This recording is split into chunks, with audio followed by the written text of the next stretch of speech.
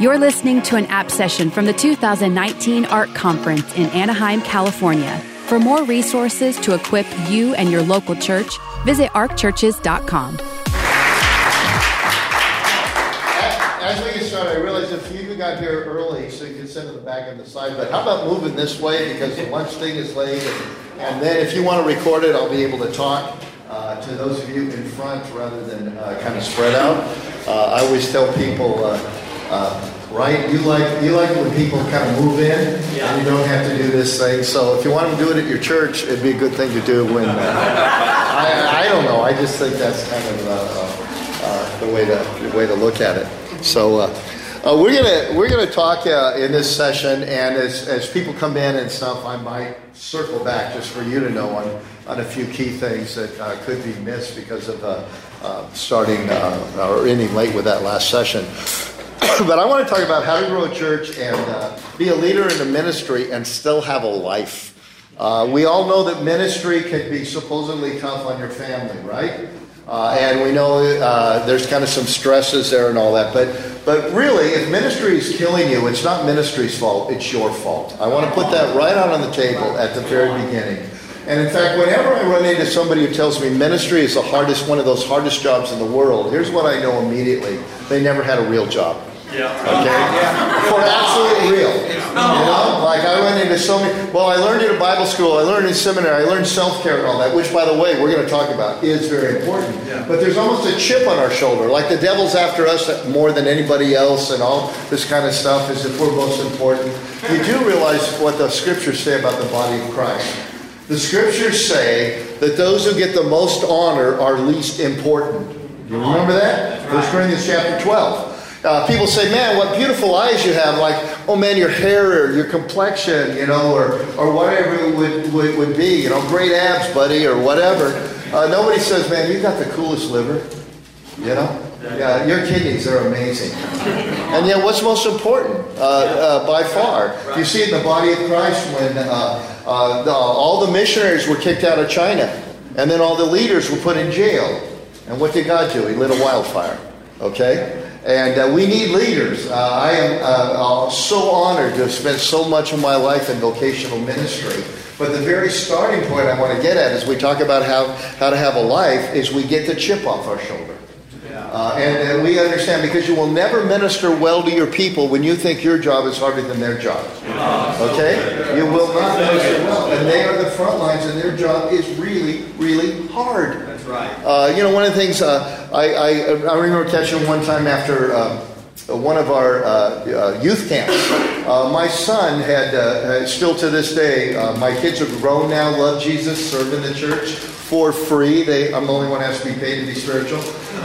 So they're out in the marketplace, and my son, in his commitment, takes one of his 3 weeks of vacation to go off on a whitewater trip with a whole bunch of youth in our junior high department, because he's just poured his life for year after year into these kids. And he was just telling me the story, not upset or anything. He just thought it was funny. But I clocked it into my head and said, man, that's so much what we do. Because he's been around, he's my son and all that, as they're all driving kind of at the end, it's almost like he's a staff member, and he's hanging with all the staff members. And the lead pastor in that area, who is phenomenal, I think he's one of the best junior high pastors in the entire country. This is just one little blind spot that he had. But he looked at his staff and he said, man, we are exhausted. I want to thank you for giving so much this next week. I want you to know you just don't need to come in on Monday. Standard stuff, right?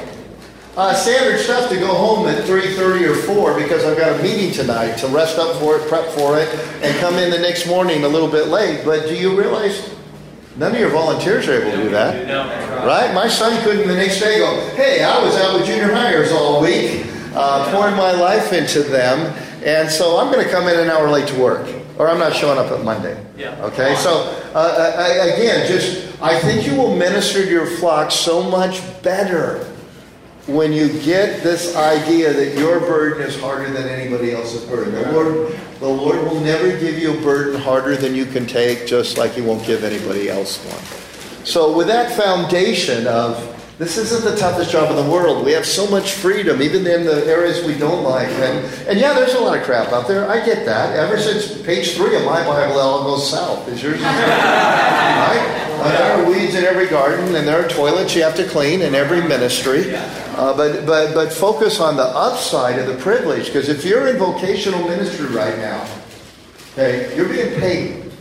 You realize you're being paid for what you used to do for free. Okay? I look around and I go, how can I ever complain about what I'm doing now? Because when I first came to Jesus towards the end of my high school years, I started teaching the Bible right away, some Bible studies and stuff like that. And people started coming. The living room fills up. But here's the deal. I was taking a full load of college. I was working nearly full time at a grocery store as a journeyman retail clerk. I had 2 nights free, and I taught Bible studies. And then here's my great Apostle Paul call into vocational ministry. I had a church call me and say, "Hey, we're looking for a youth pastor." And well, what do you mean? Whatever. And I found out, you will pay me to do that? Yeah. You want me to teach Bible studies and have fun parties? Come on. Let me pray about that. Okay. I wanted to pull a Balaam and not even ask, I'm in vocational ministry for one simple reason. I found out I could make a living for what is my greatest joy and hobby. And when I get a little immersed in it, again, there's toilets to clean. Yeah. But God forbid I ever forget that I'm paying. Okay? So with that background, let's talk now about self-care, which I think in a sense should never be talked about until we have that other side of the coin first. But the truth is, some of us are born with a guilt gene. Some of you guys out there, you got a father wound.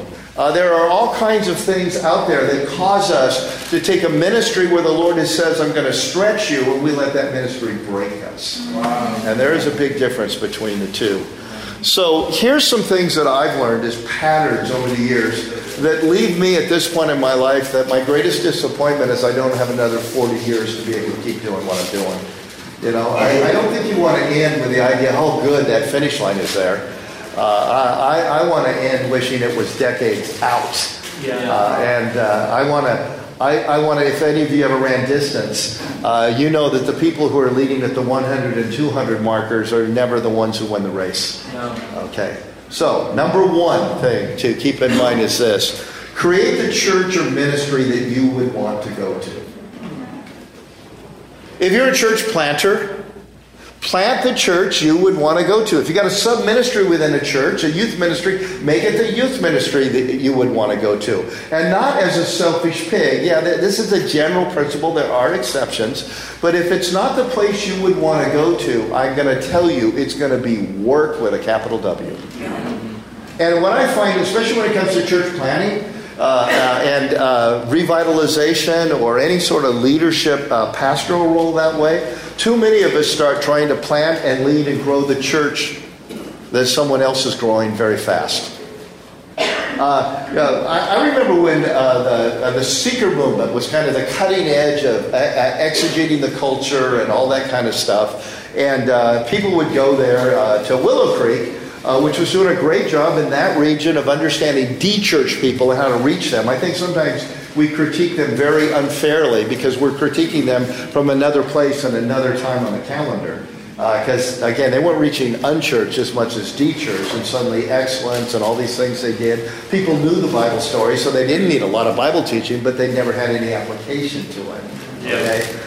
But what would happen is people would go there, and they'd come back and they'd go, man, I'm going to become a seeker church, a Willow church, or whatever. And then I would ask a few questions. Sometimes they'd go, no, I wouldn't go there. Wow. Well, why? Well, because they saw the food court and the big crowd.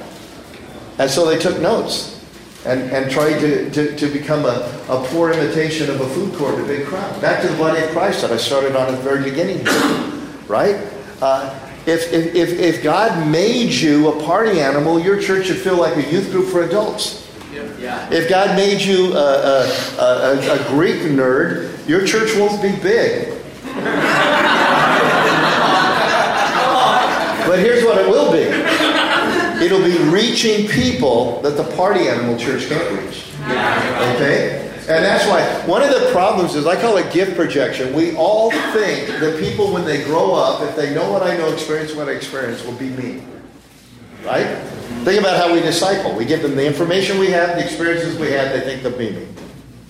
And we do that in the body of Christ. That's part of the... It's so sick when we criticize other churches. So what you get is you get an I church that's going, that your church over there, they can't see squat. Yeah. Well, of course not. They're not supposed to.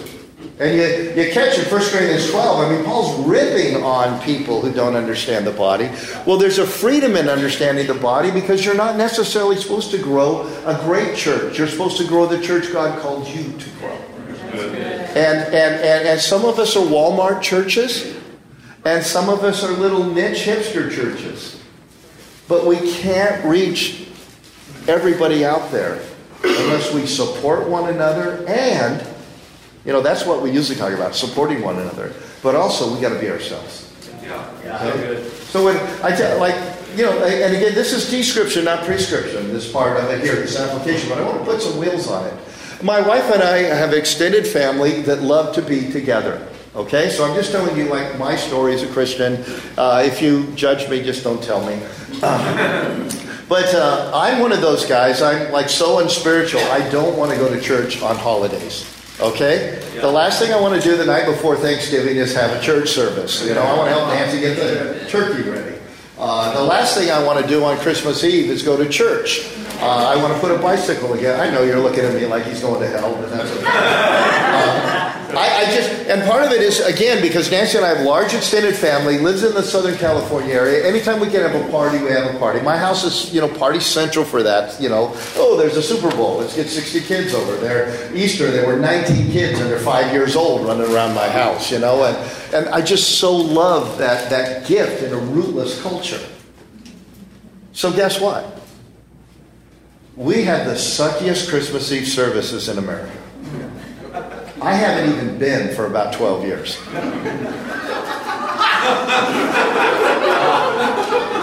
At 9 o'clock at night, and now we finally grow. I think most of you know our church is, extremely large. But at 9 o'clock, or 8 o'clock, I think it was, and now we've added a second one at 6. It's out in the plaza at one of our main campus of all our local campuses. They have their own, the others. It's standing room only. We take out of all of our bands. Which band loves those kind of events? Yeah, Chris Brown, if any of you ever heard him, the other teaching pastor on our team, is just a phenomenal communicator. And he and his family love that stuff. So great, Chris, you speak. We hire an outside firm instead of our tech people to bring in the rigging. And it's standing up the whole time an hour. We sing a few Christmas songs. Chris does a little Devo thing. We do the little candle thing, pass it on, and light up the whole thing. And everybody goes home. Well, a church like mine, we run about 13,000 on a weekend, so we ought to have 20,000 or more during the Christmas Eve thing, right? All those things. We get 5. Okay, but guess what? They all go to another church that weekend. And guess where they're next week? They're back. Right? And all these other churches are out there killing themselves to provide better holiday entertainment. And they get a bigger and bigger crowd every Christmas Eve. And they get a little January bump. They think it's Christmas Eve, but we get the same bump without doing it. Now, I've got other friends. One of my friends thinks those kind of events are the greatest thing ever. And he's texting Chris Brown and I that they had 45,000 this year at it. And I go, good. Because I'm not saying Christmas Eve is a bad thing. I am saying it's overrated, but that's different. In terms of really reaching lost people and all that we think. But if it's working for you, producing great fruit, and it's within the framework of this is a good thing to do, but so many of us burn out in ministry because we do what everybody else is doing, even though we hate it, and we claim that we're led of the Spirit, but we don't really let the Spirit make us different than anybody else. Right? Have any of you seen a realtor's business card? Help me out. What's on the front of all those stinking things? The person's picture. Why? It's you're in front of me. I know who you are. You know why there are pictures on every card? Because every other realtor has his picture or her picture on the card. Does a picture help? No, it only hurts. Right? You see some of the women sometimes all decked out and all this. They cause certain men to go, bimbo. She doesn't know anything. What am I going to do here? You see a young guy all decked out there. It causes an older guy to go, oh man, I want somebody with experience. You see an older guy up there, you get somebody young, it's well, that's a has-been. Man, I want somebody who understands the market. Where it is. Every single thing, every single picture only hurts It does not gain them a client at all. But they all put it there because everybody else does. I want to say we do a lot of ministry things because every other church does it, or because some big church with lots of people do it, and we hate that idea. Be the church you want to go. The length of our sermons, the style we teach, everybody, like for instance, we're expositional. We walk through passages instead of topical. By the way, if you ever get criticized for being topical, here's the answer. Just tell those people who don't like it that you're doing systematic theology. Then all those brains on the stake will get off the case. Okay? But you know why we do it? It's not because Jesus loves that kind of Bible teaching better. It's because that's how I learn best. Yeah. That's the messages that God birthed in me. And sometimes I do a preaching workshop, and I always teach people this. Don't listen to the preachers with the biggest crowd. Listen to the preachers that touch your heart. Yeah. Those are two different things. And early on in my ministry, I listened to the biggest known, biggest crowd preachers, and it wrecked me being me. And I went back to saying, well, it's really cool how God's using them. But this principle of embracing who you are and being a great version of you, whether it's big or small, will make the body of Christ, big C, bigger, and the kingdom grow more powerfully than a whole bunch of us trying to be something we aren't and doing things we hate. Because there is enough burden in life. There are enough toilets to clean. There are enough hard parts of ministry. And for me to add this next layer of I just don't like anything about what I'm doing. Does this make sense to you? Yeah. There's such a freedom in that, okay? And, and by the way, you need to understand, I've got this big church now that I'm privileged to be one of the pastors of and all that kind of stuff. But we grew by one person during my first 3 years at North Coast Church. Wow. One person from the 70 that were there at my quote candidate Sunday. And for a while I went through some depression on that because I was in this growth pattern that I'm talking about until I sat back and said, maybe I'm not as gifted as I think just because I had these big youth ministries earlier on. Maybe if my wife and I spent a lifetime in a place that might grow to 200 or 300. So I'm going to relax and I'm just going to do the church I want to go to. And here's what's cool. It's still massive. And it's still the church I want to go to. That's swallowed me up. But here's the other important thing. When it started to grow, I didn't know it was growing. A third of a person a year is not massive. The next year was 15. The next year was like 30. Okay? I had no idea what eventually happened would take off. But I was one happy duck. Because I'd gotten rid of all those voices and things outside. Okay? Now, a second thing that I want to share with you that's very important is, and this is theologically so vital, and just not taught enough because of the blind things in our culture. Learn to fulfill your calling, not your potential. That's so good. God has a calling on your life. Our culture has a potential calling on your life, and those are two different things. What has happened is we bow the knee to two gods in our culture today: the sex god and the potential god. And what happens is in Christian circles, in the English-speaking church, there's a little quirk of language that makes us all the more buy into our culture, which we do anyway, right? We always think we're above culture, we're real biblical, not really.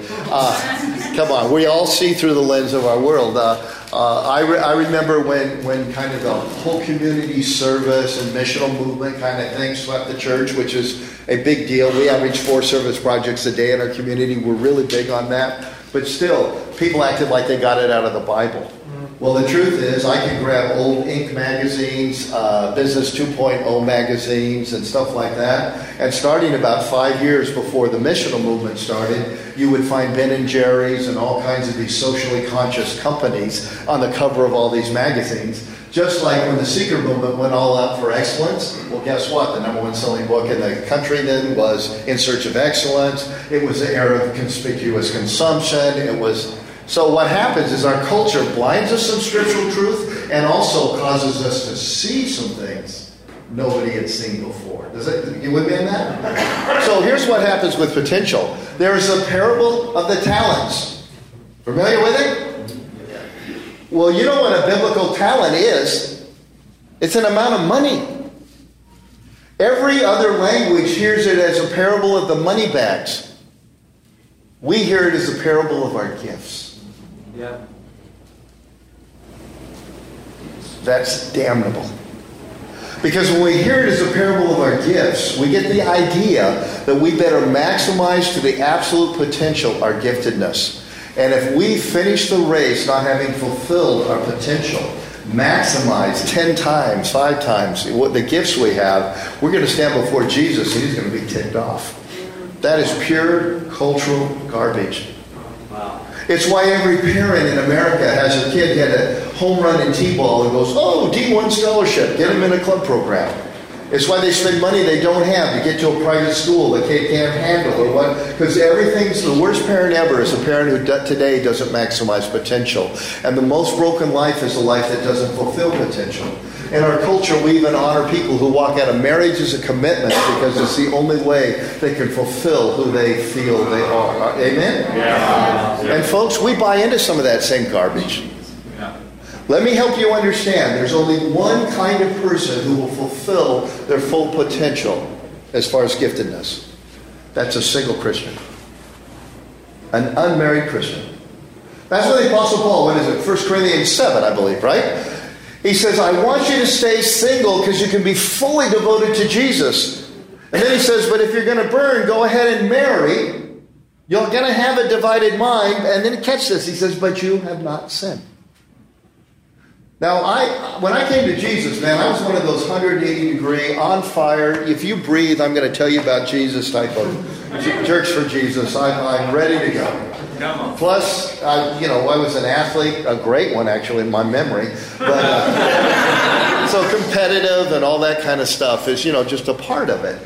And so I'm everything I can be. And then I realized I'm going to burn. And I got married to a wonderful woman. But the moment I married Nancy, I had a chip in my potential that was gone. I'm an aggressive, go-for-it type person. Like often, opposites attract. Right? In a great marriage, they just draw closer and closer. In a bad marriage, they attract and they attack. But that's another issue.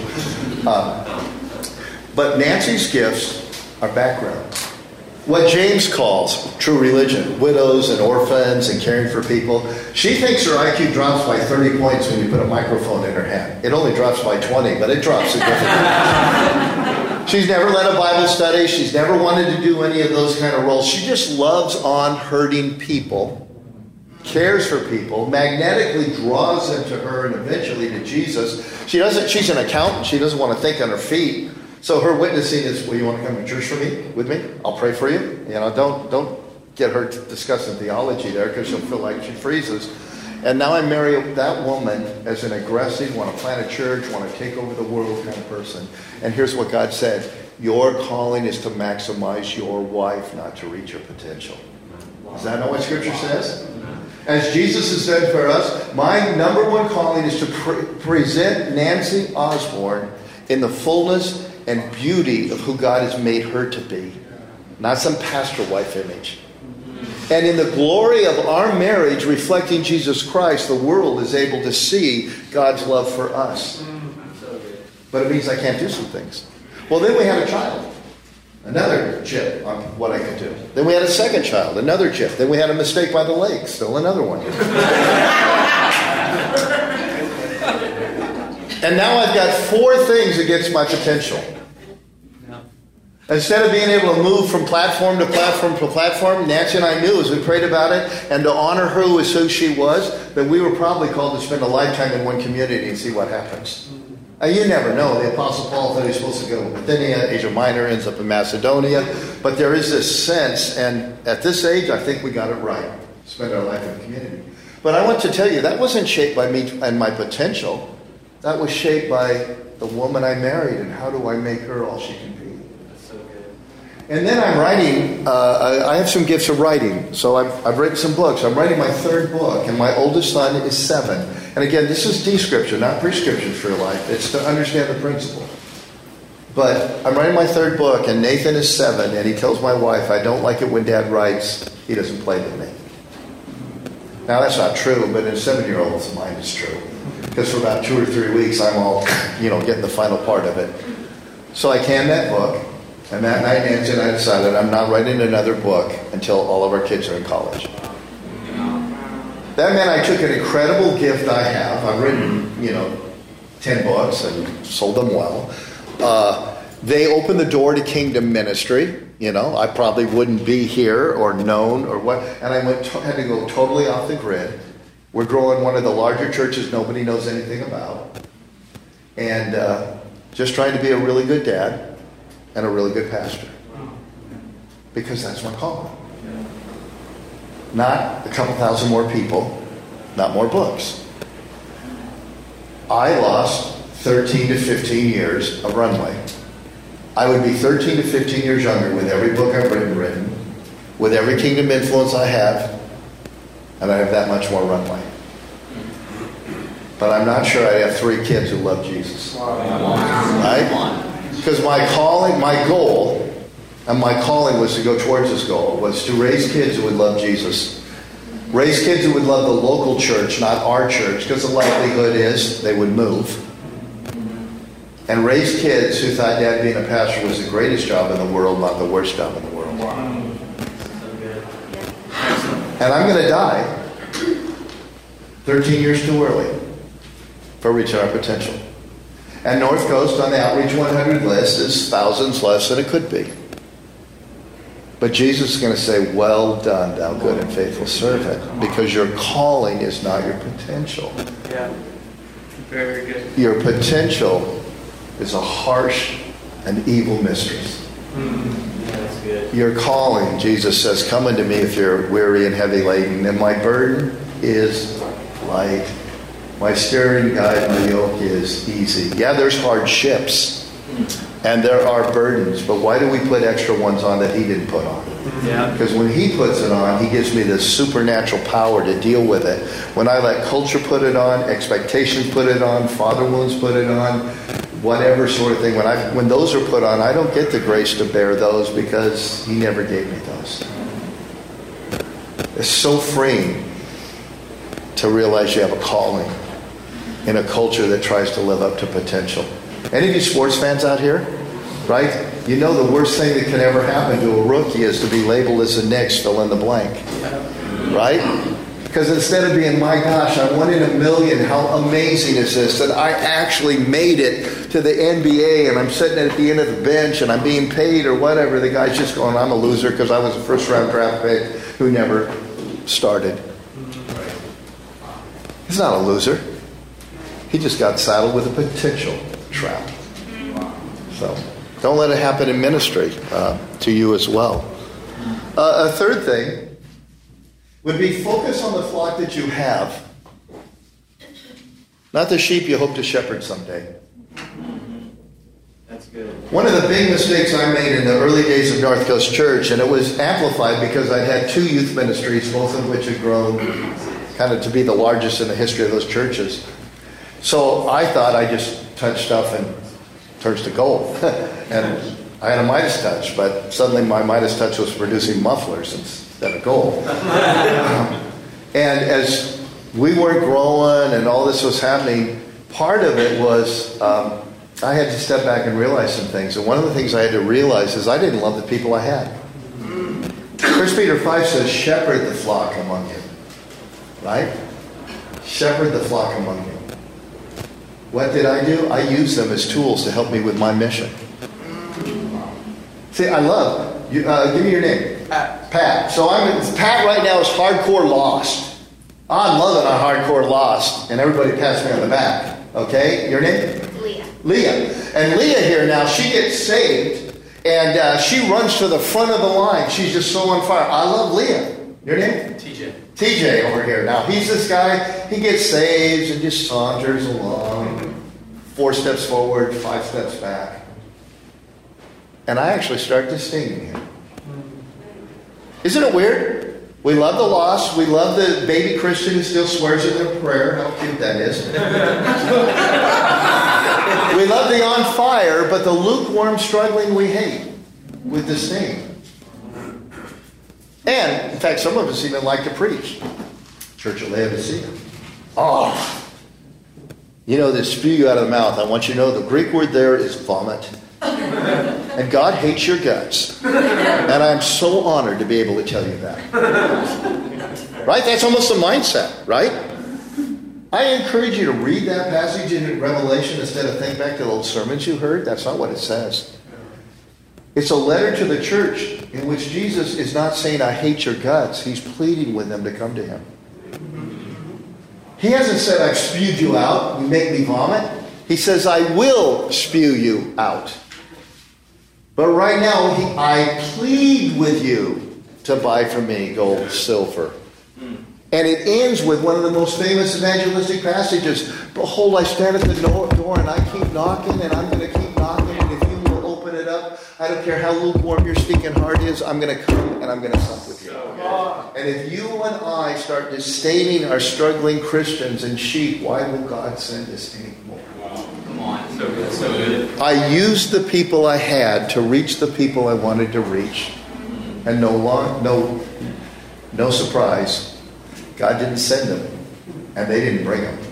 Hey, why don't you come to North Coast Church? Larry will use you. Okay? Now hear me on this. I'm not talking about putting up with sin. Right. Even at our size today, we still practice 1 Corinthians chapter 5, sin list of high-handed sin, but that's different than struggling with sin. I'm making excuses for it. I'm setting up camp here. It's like, dude, we got a problem. But to be angry at the struggling sheep is to bring judgment on yourself. Because did not Jesus say, the measure you use to judge others is the measure I'm going to use to judge you? And how many of us have a testimony, and part of our testimony is we knew the truth but ignored the truth. And the grace of God continued to pursue us. That's your job. Take care of the flock you have, and don't use them dreaming of ministering to the flock you'd like to reach someday. Here's a fourth one. Don't live like a pastor. Live like a mature Christian.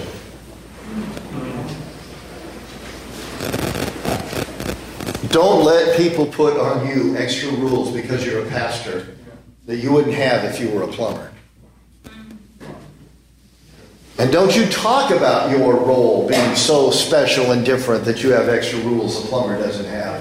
Because if you do, you're emasculating the priesthood of believers, and you were a church for Sunday, not a church for Monday. Okay? You're just like killing yourself. There are all kinds of lifestyle issues. And again, description, not prescription. My story is not your story. You got to listen to the Holy Spirit and let Him tell you, no, I should be writing a bunch of books. Man, we should have the biggest Christmas Eve thing or whatever. But in lifestyle issues, one of the things that I broke my heart early on in ministry was to see how many people kind of lived one life in town and a different life on vacation.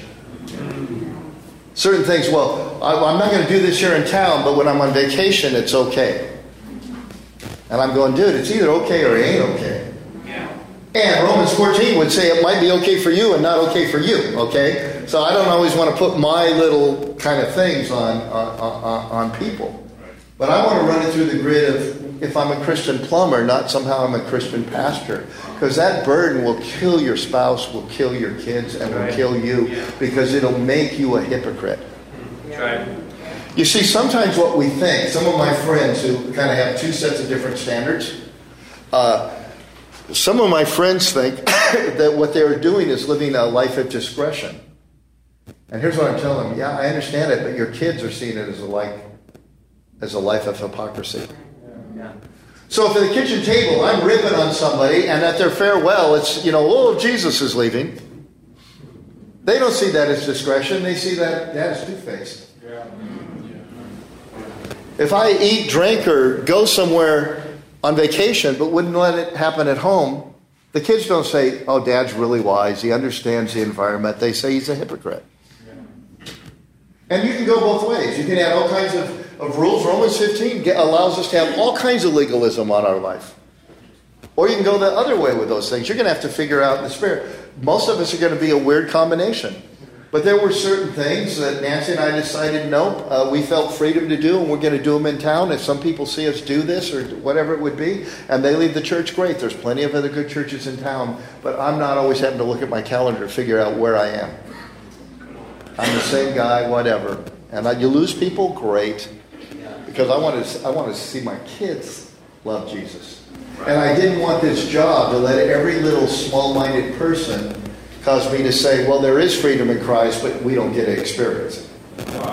Right? Because that's the other thing. Sometimes as pastors, we go, well, I know there's freedom in Christ, but as a pastor, you can't. Dude, you were sending a message. Let me give you an example of how careful you want to be with that. And my congregation's never heard this and never will. Because they'd hear from my role like, oh, that's what spiritual people do. So I have some areas of freedom. Probably some of you go, whoa, that surprises me. But one of the things is I don't watch any TV. Why? I want to redeem the time. I find it's a waste of time. I find in any sitcoms, mysteries, whatever, there's so much sexual innuendo that's just a part of the culture. We don't even notice it anymore. I can accomplish all kinds of things when I do that. So I don't watch TV at all. I'm a sports fan. Once in a while, I did watch the Super Bowl this year. I will take games of my favorite team, and if they win, I watch it. So they're undefeated.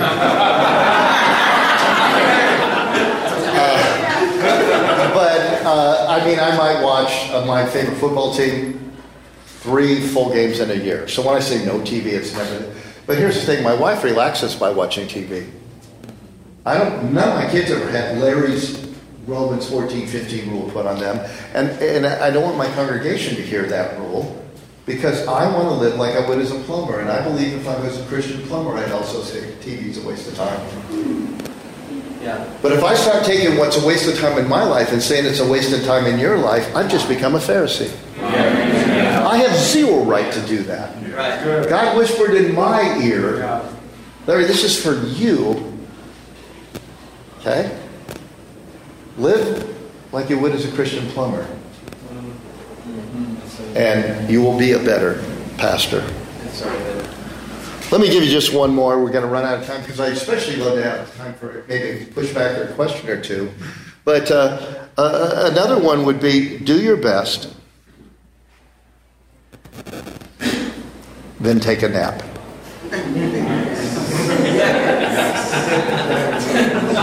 Do your best and take a nap. And now I like to do it this way. I'm actually going to have you change it. Because it's literally not do your best, because like potential, that can be, like, when have you ever done your best? The real term is this: do your best under the circumstances. And then take a nap. We are not as important as we think we are. The kingdom of God's going to go on. You know, have you noticed every millennial you want to hire wants a world-changing job? Right? And then older people look at them and go, oh, those millennials. You ever been around baby boomers? What do they all talk about? Leaving a legacy. Yeah. It's just a flip side. It's the old version of a world-changing job. It's like we're both idiots. The Bible actually says we're a mist, here today and gone tomorrow. Yeah. I ain't leaving no legacy. You know, nobody knows their great-great-grandpa's name unless he was famous or infamous. You can name a building after me, and like, so what? We call buildings, you know, hey, this hall or whatever. It's like, ooh, like, no, it's just a stinking building. There's so much freedom in that. I'm called to prepare the horse for battle, do the best I can, and then that comes up to him. You know? There could be sin in a camp, and like Joshua, Ai could be a total disaster. Or he could just want to pour out his glory and with a crooked stick draw a straight line, and Samson rules for 18 years. I don't know. My job's the best I can, again, under the circumstances. So back to calling. My calling was to be out in my community and to be involved in my kids' lives. So as our church began to grow, there was a period of time before video venues, thank you, Jesus, for those suckers. We had to have 2 Saturday night services and the Sunday and everything. And I'm trying to be a Little League coach and a basketball coach for my kids. And that was one of the best evangelistic periods of our lives because you're out there rubbing shoulders with all these folks. And I would tell you, I preached some pretty sucky Saturday night messages. Because I was out in the sun too long or yelling at that kid in my field into the chasing butterflies. Been there? And I had too many friends who'd lay awake all night. I'd sleep like a baby because I know that stunk. Okay, I need to change this, and this, and I'd go to sleep. Because Jesus wasn't mad at me. I had done the best I could under the circumstances. And this probably won't go in our archive. But the kingdom of God's going to move on, and it did. So good. Yeah. I mean, all kinds of great things happened with really stinky sermons. Okay? Now, I don't want to stand before God and say I was goofing around playing. Again, for me in my little world, that part of the TV thing and certain disciplines I have were about that. But I'm just not going to work myself to the bone except for when God calls you to. Because there are certain crisis and opportunity situations. To use a sports analogy, they're like the playoffs, and you play hurt in the playoffs. Yeah. But if you play hurt in the regular season, you ain't getting into the playoffs. And when you get there, you ain't winning. Okay? And so I just learned to not take myself so seriously. Again, vital description, not prescription. Just to stir the pot. I don't put on anybody else. But when I was in my early 30s, I read some research on sleep, like they're doing again now.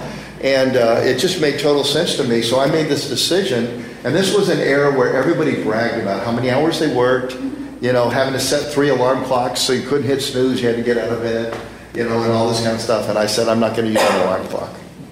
Now I set one if I got to get up at 4 a.m. So I haven't used an alarm clock for decades. I don't have any meetings till 9 a.m. Nothing.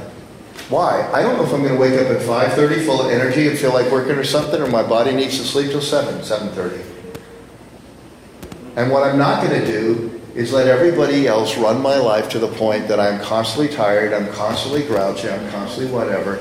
And yeah, there's a whole bunch of people who wanted to meet me for breakfast. But it's really weird. When they go to meet their dentist, they change their schedule for it. And I'm not going to be out every night. And I'm not going to get up early every single morning. I'm going to have Larry time built into that margin. Like I said, it can be hours in the morning or an hour. And that's why I'm the age I am right now, loving life and ministry like I love it right now. Because I didn't let it kill me. Vocational ministry is the coolest privilege ever, like we started with. You're being paid for what you used to do for free, and you're in a dream job. Yeah, you thought the grass was greener and found it's made of concrete. I get it. There's hardships in a fallen world. But, ministry? My son and his wife were telling me the other day that because of the size of our church, it happens a lot, but they'll run into people who grew up as pastors' kids. And whenever they do, they'll take them out to dinner or lunch or get to meet them. And he said, it's so sad, Dad, about 80% of the time they're digging for the dirt.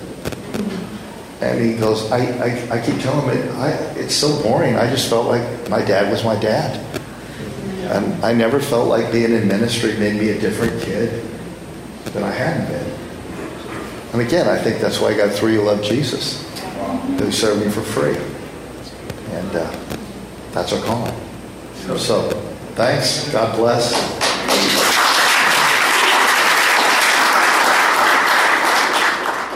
Let me take a couple of minutes for any questions or whatever that I might answer. We've got to stay. There's another breakout coming really quick, and I want to be faithful in just a couple of minutes. Anybody can leave. But yeah. What's some things that you've learned along the way to help you differentiate between this is my calling or this is just my What have I learned to help me differentiate between my calling and opportunity? First of all, opportunity. Temptation comes disguised as opportunity. Okay? So you always got to step back and say, is this really an opportunity from God? Second thing that traps us is we often know the will of God, but not the timing of God. So we end up like Moses, jumping forward with God's calling 40 years too early. He didn't need 40 years of training in the wilderness. He spent 40 years of training in the wilderness because he killed an Egyptian 40 years before God told him to step forward and lead the people. And so that's always been a big thing for me, to understand the difference. That if the doors are closing or I'm having to push too hard, it might be because I know the will of God, but not the timing of God. And then the second thing is just listening closely to my wife and my kids. When we talk about family first as a cliche instead of a reality, we end up in trouble. And so my 7-year-old son was God's voice to me. Again, I told you, description, not prescription. It wasn't his voice to anybody else. But I need to look in the mirror and not always push him off and go, well, you don't really know. Or Nancy, that thing you're feeling in your spirit of, oh, no, we get this, anointed man, anointed woman type of thing where we don't listen to those who are closest to us. And that's been a great help to me, to let the voice of those who are closest to me tell me reality. And yeah, that'd be my quick answer. Anything else? Yeah, in the back. I'll repeat the question. Okay. Hey, thanks so much for that. I just want to know, you said there's some big things you put aside, like writing books to make sure you spend time with kids. Were there little things as well you and some did that were just non-negotiables? Our kids are first, and this is how, this is when. Well, my wife is not very for the recording here, the question was other things I set aside besides writing books. That was a huge one. Overseas travel was, again, this is my thing, not your thing. But I remember I came back from a couple weeks in India. Pre-9/11, my young son hugged my neck from the moment I got off the plane until we got in the car. And I realized that what seemed to me to be a long trip for missions was a lifetime for this young little 3-year-old. And so that night we decided I'm not going overseas to do ministry at all. First time I've done it since then was this year. I spoke at a huge church planting conference, a couple thousand church planters in Brazil, where God's just rising up some work. And I felt the Lord saying, go. And I have lots of friends who go. But if I was going to be a pastor, be a dad, write some books, I'm very available to American pastors. That's kind of one of my niches in all kinds of tribes. Well, I can't take the week of prep to go to Africa, the 10 days there, and the week afterward. I just lost a month. So you'll always have to triage. Now your triage means, why am I writing a book? Because everybody wants to write a book. They don't realize nobody reads them. Why are we on another, you know what I'm saying? But I tended to just walk through and try to triage things that way and say, what fits my family best? What fits the God-birthed passions best? I really believe Jesus wasn't kidding about the Holy Spirit. And we always focus on the power of the Spirit, not the inward voice of the Spirit. Okay? And so, you know, if I don't want to do something, I go, Lord, you can change how I feel. That's a work of your Spirit. I'm not going to fight you, but I'm not also going to assume everything I feel is of the flesh. So those were a few of them. You know, one of them is I accomplish a lot of different things just on side because by nature I'm eclectic and Renaissance-y. So I like these things. Certain things are not work. You know, I do some side hustles and things like that. They're fun for me. Where somebody else, they'd rather play golf or whatever. You find what fuels you and what helps your family do it. I'll take one more, and then to be faithful to time we'll end. Yeah? Did you find it kind of helpful in some of the church people who were used to having their pastor at their beck and call that you wouldn't do that to kind of help them? The people who were used to pastor at beck and call, how did I help them understand that I wasn't going to be there? I'm not the flowers at the wedding. You know, because they'll want you to be at everything. Just like when my daughter got married, we had a florist we wanted. We tried to get that florist. They were booked. We tried to negotiate how to get them to do it anyway. We walked out. They probably thought they just wrecked our wedding. No, we just got another florist. So a lot of times people want you there because they care, but they act like life will fall apart if you're not there, right? I just found, really, actually most people, I would joke and say, I know you want to meet at night and stuff, but I want to ask you to change your schedule because everybody wants to meet me on their off hours and you'll have a divorced pastor. And they laugh and, okay. And once in a while, yeah, I can't say we never lost a family or two, but who cares if you lose a selfish pig? I mean, okay, these were not broken people. These were selfish pigs. And at that point, it's like, well, okay, we're 2 notches lower in Outreach 100. Okay, hey, great being with you. God bless. We hope you enjoyed this session from the ARC Conference. Our heart is that you are more encouraged and excited about your calling than ever before. For dates and locations, and to register for an upcoming ARC Conference, visit arcconference.com.